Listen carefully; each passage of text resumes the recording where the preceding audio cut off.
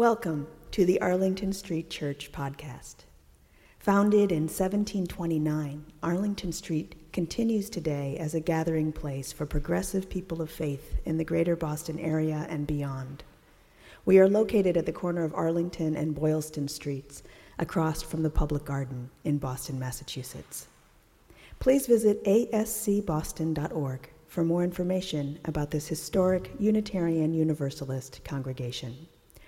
Arlington Street Church, gathered in love and service for justice and peace.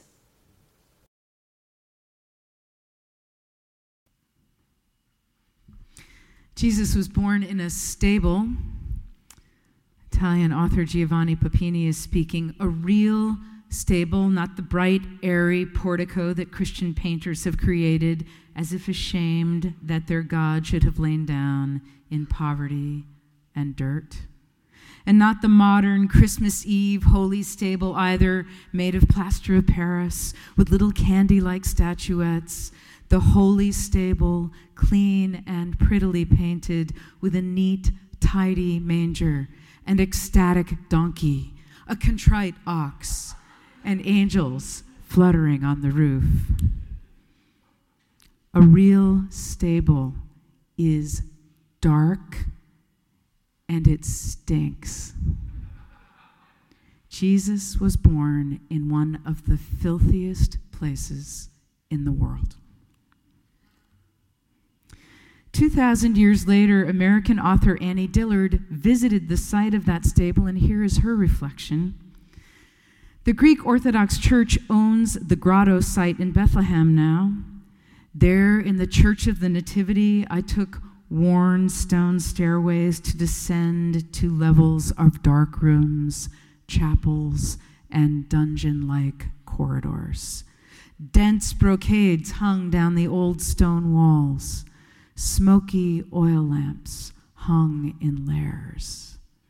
I passed several monks, she writes, narrow men who wore tall black hats and long black robes. Ethiopians. They use the oldest Christian rite. At a lower level, in a small room, I peered over half a stone wall and saw Europeans below. They whispered in a language I could not identify. Distant music sounded deep, as if from within my ribs. The music was, in fact, people from all over the world in the upper chamber, singing harmonies in their various tongues. The music threaded the vaults. And now I climb down innumerable dark stone stairs, down yet another smoky stairway, to the back of a stone cave far beneath street level. This was the place, the deepest basement. It was a narrow cave about 10 feet wide, smelling of wet sand. Cracked marble paved it, bunched tapers bending grotesquely in the heat lighted a corner of the floor. People had to kneel one by one to see it. The grotto of the Nativity. A 14-pointed silver star, 2 feet in diameter, covered a raised bit of marble at the cave wall. And in the center of the star was a circular hole. That was the bullseye, God's quantum target. Here, just here, the child was born. Actually, many scholars think Jesus of Nazareth was born in Nazareth. The story of his birth in Bethlehem was to fulfill a prophecy. Nonetheless, crouching people leaned forward to wipe their fingers across the hole's flat bottom. When it was my turn, I knelt, bent under a fringed satin drape, reached across half the silver star, and touched the hole. It was a 1/4 inch deep and 6 inches across, like a wide petri dish. Annie Dillard concludes, any patch of ground anywhere smacks more of God's presence on earth than does this marble grotto. The ugliness, the pomp, some human's idea of elegance. God puts up with this grand comedy.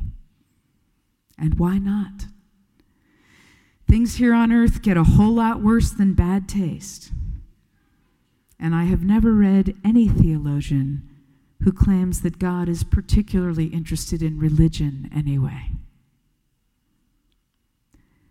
Beloved spiritual companions, Jesus was born in a real stable. Apparently, the grotto is not much of an improvement. But as Rabbi Nachman of Bratslav reminds us, every day the glory is ready to emerge from its debasement. That's up to us. Here's the whole sermon. Every day, the glory is ready to emerge from its debasement. That's up to us. Let every heart prepare. Amen. Thank you for listening to this week's podcast. We would love to hear from you via email at office@ascboston.org or through our Facebook page. If you would like to support the good work of Arlington Street Church, please consider a contribution by check in the mail or through our website, ascboston.org.